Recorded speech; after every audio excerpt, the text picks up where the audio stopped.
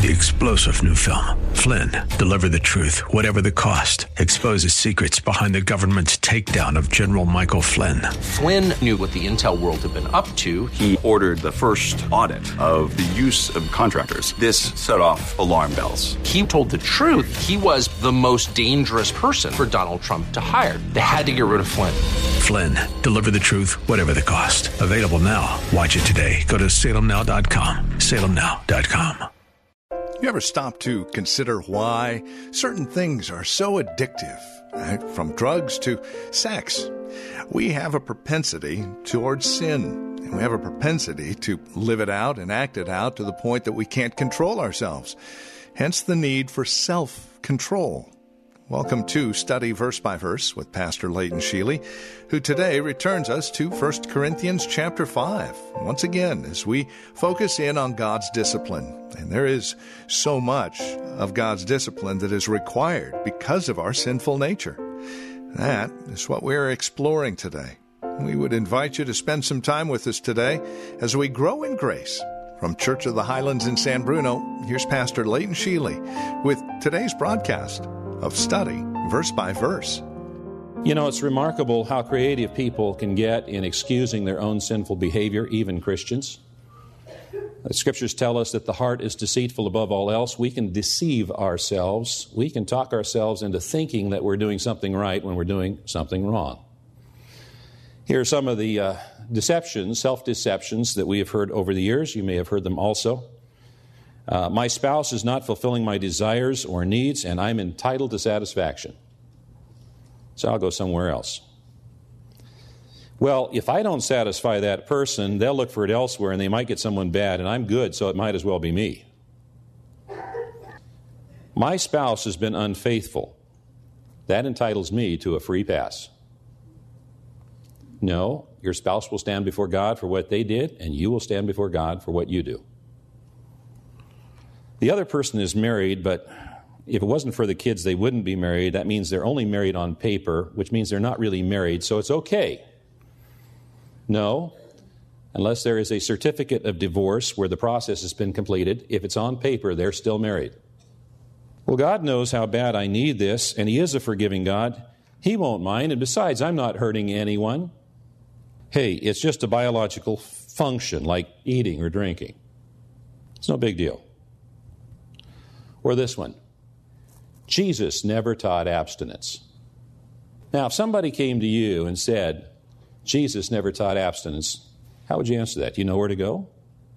Did He teach abstinence? Let's turn in our Bibles to Matthew chapter 19. So if somebody ever asks us that question, we're equipped to be able to point them to the Scripture that answers that question. Did Jesus ever really teach abstinence outside of marriage? Matthew chapter 19, verse 3 and following. Some Pharisees came to him, Jesus, to test him. They asked, "Is it lawful for a man to divorce his wife for any and every reason?" "Haven't you read," Jesus replied, "that at the beginning the Creator made them male and female, and said, for this reason a man will leave his father and mother and be united to his wife, and the two will become one flesh. So they are no longer two, but one flesh. Therefore what God has joined together, let no one separate."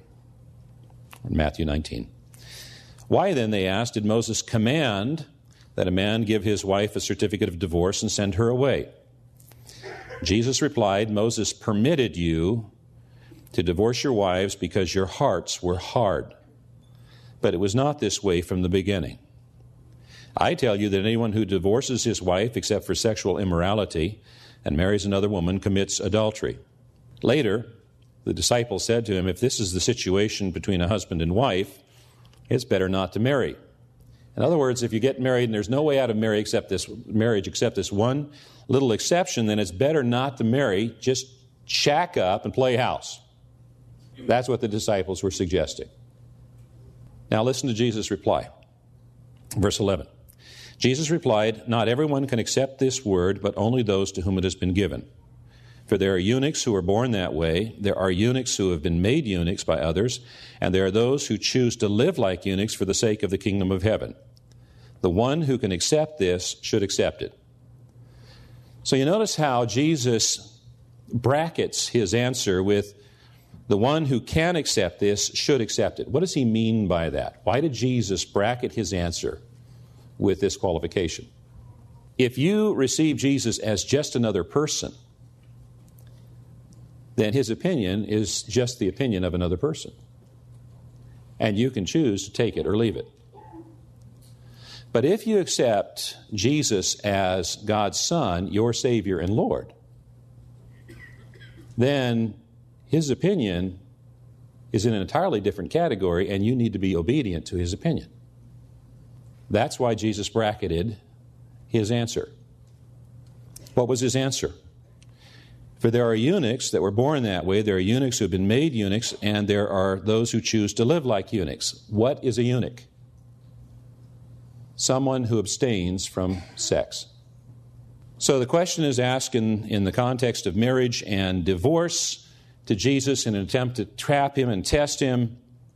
He gives the answer that there's only one reason to leave a marriage.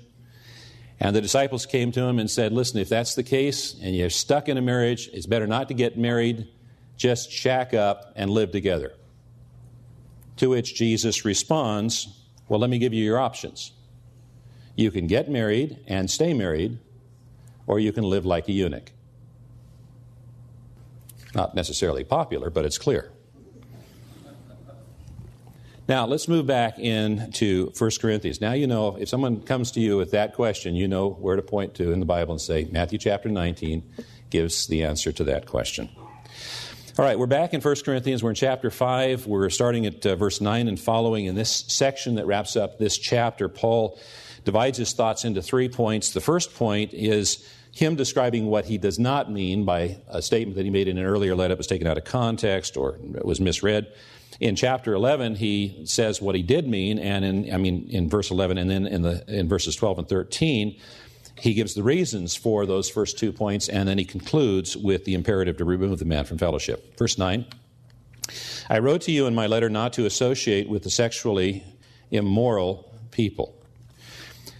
In my letter is a reference to an earlier letter that was written to this church at Corinth that we have no copy of.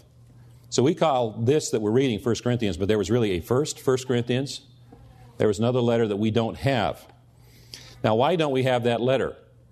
Well, the scholars have suggested several reasons for us not having that letter, but let's suffice it to say that we don't have that letter because the Holy Spirit chose not to save it for us and deliver it to us. Now, it could have been that letter was indeed inspired by the Holy Spirit, but it was only intended for that original audience. It wasn't intended for us. And for that reason, the Holy Spirit didn't preserve it and distribute it to us. Or it may have also been possible that letter really wasn't written under the inspiration of the Holy Spirit and therefore would not be included in Scripture. We don't exactly know why we don't have that letter, but we do know that the Holy Spirit chose not to preserve that letter and provide it for us. But we know that Paul wrote an earlier letter, and it was instructional in nature, and that one of his instructions at least had been intentionally or unintentionally misunderstood or twisted by church leaders. Now, the words associate with here is a compound word in the original language. It means to keep close association or close company with someone. And so if after following the discipline pattern that is provided for us in Matthew chapter 18, we discussed that last week, if a believer refuses to confess and repent of their sin, they are to be put out of fellowship. They should not be allowed to participate in the worship services, in communion, in church, family, social events, nor carry any leadership role in the church. They are to be treated as tax collectors, traitors, is what a tax collector was. And to keep company with such a person is like giving aid and comfort to the enemy. Now, no exceptions should be made, even if they're a family member or a close friend, and this is where Christians oftentimes fail to do what the Bible tells us to do. Because oftentimes there'll be somebody who is being disciplined by the church, and there'll be somebody who is a close friend who thinks that this doesn't apply to them. And so they're thinking, well, the rest of the church is disciplining my friend. I am going to keep the communication lines open so I can help them come back. That's not what the Bible says. The Bible says that somebody that's in discipline should be completely cut off. All lines of communication. if they refuse to confess and repent of their sin. And hopefully the discomfort of being cut off, of that isolation, will encourage them to confess and repent from their sin. And in fact, if they do, they are welcome back into fellowship.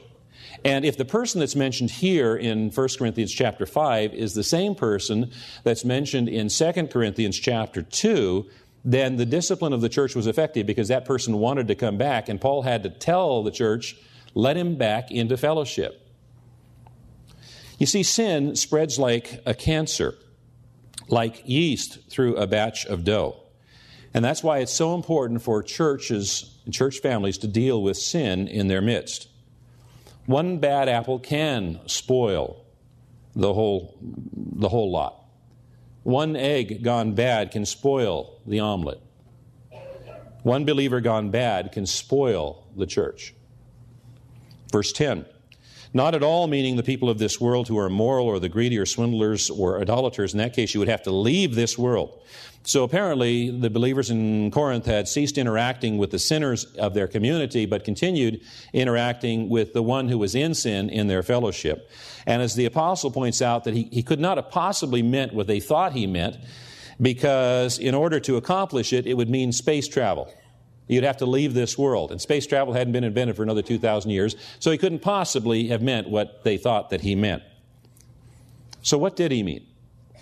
Well, what Jesus prayed for his church in John chapter 17, it's a prayer we call the high priestly prayer because Jesus is our high priest. In John chapter 17, verse 15, Jesus says this, my prayer is not that you take them, speaking of us, out of the world, but that you protect them from the evil one. So Jesus never asked God to take us out of the world. He just asked that we be protected while we're in this world. Why are we in this world? Well, Jesus said in his Sermon on the Mount, Matthew chapter 5, you are the salt of the earth. You are the light of the world.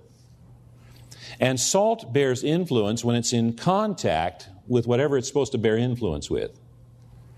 And light bears witness to the truth. And so we as believers are to influence our culture, our society, by bearing witness to the truth. Well, that witness is hard to accomplish when we find ourselves witnessing against the very thing you and I as believers in Christ are to witness. This has been Study Verse by Verse with Pastor Leighton Sheely from Church of the Highlands here in San Bruno, continuing our journey through 1 Corinthians. Questions about the program, today's study, or if you would like to know more about Church of the Highlands right here in San Bruno. As always, a great place to start is our website, highlands.us. That's highlands.us. Thank you for spending a few minutes of your time with us today. We trust we'll see you tomorrow as we close out the week here on Study Verse by Verse with Leighton Sheely. 3-star General Michael J. Flynn, head of the Pentagon Intelligence Agency, knew all the government's dirty secrets. He was one of the most respected generals in the military. Flynn knew what the intel world had been up to. He understood its funding. He ordered the first audit of the use of contractors. This set off alarm bells. The explosive new documentary, Flynn, Deliver the Truth, Whatever the Cost, uncovers the facts behind this scandal. Flynn told the truth. He was the most dangerous person for Donald Trump to hire. I find out the worst enemy that I'm going to face in my life is right here in America. They took my assessment and they wanted me to change it. And I was like, I'm not changing it. They had to get rid of Flynn. With in-depth interviews, archival footage, and never-before-seen personal records of the man behind the headlines. I just felt like I was drowning. Flynn, Deliver the Truth, Whatever the Cost. Available now. Watch it today. Go to salemnow.com. salemnow.com.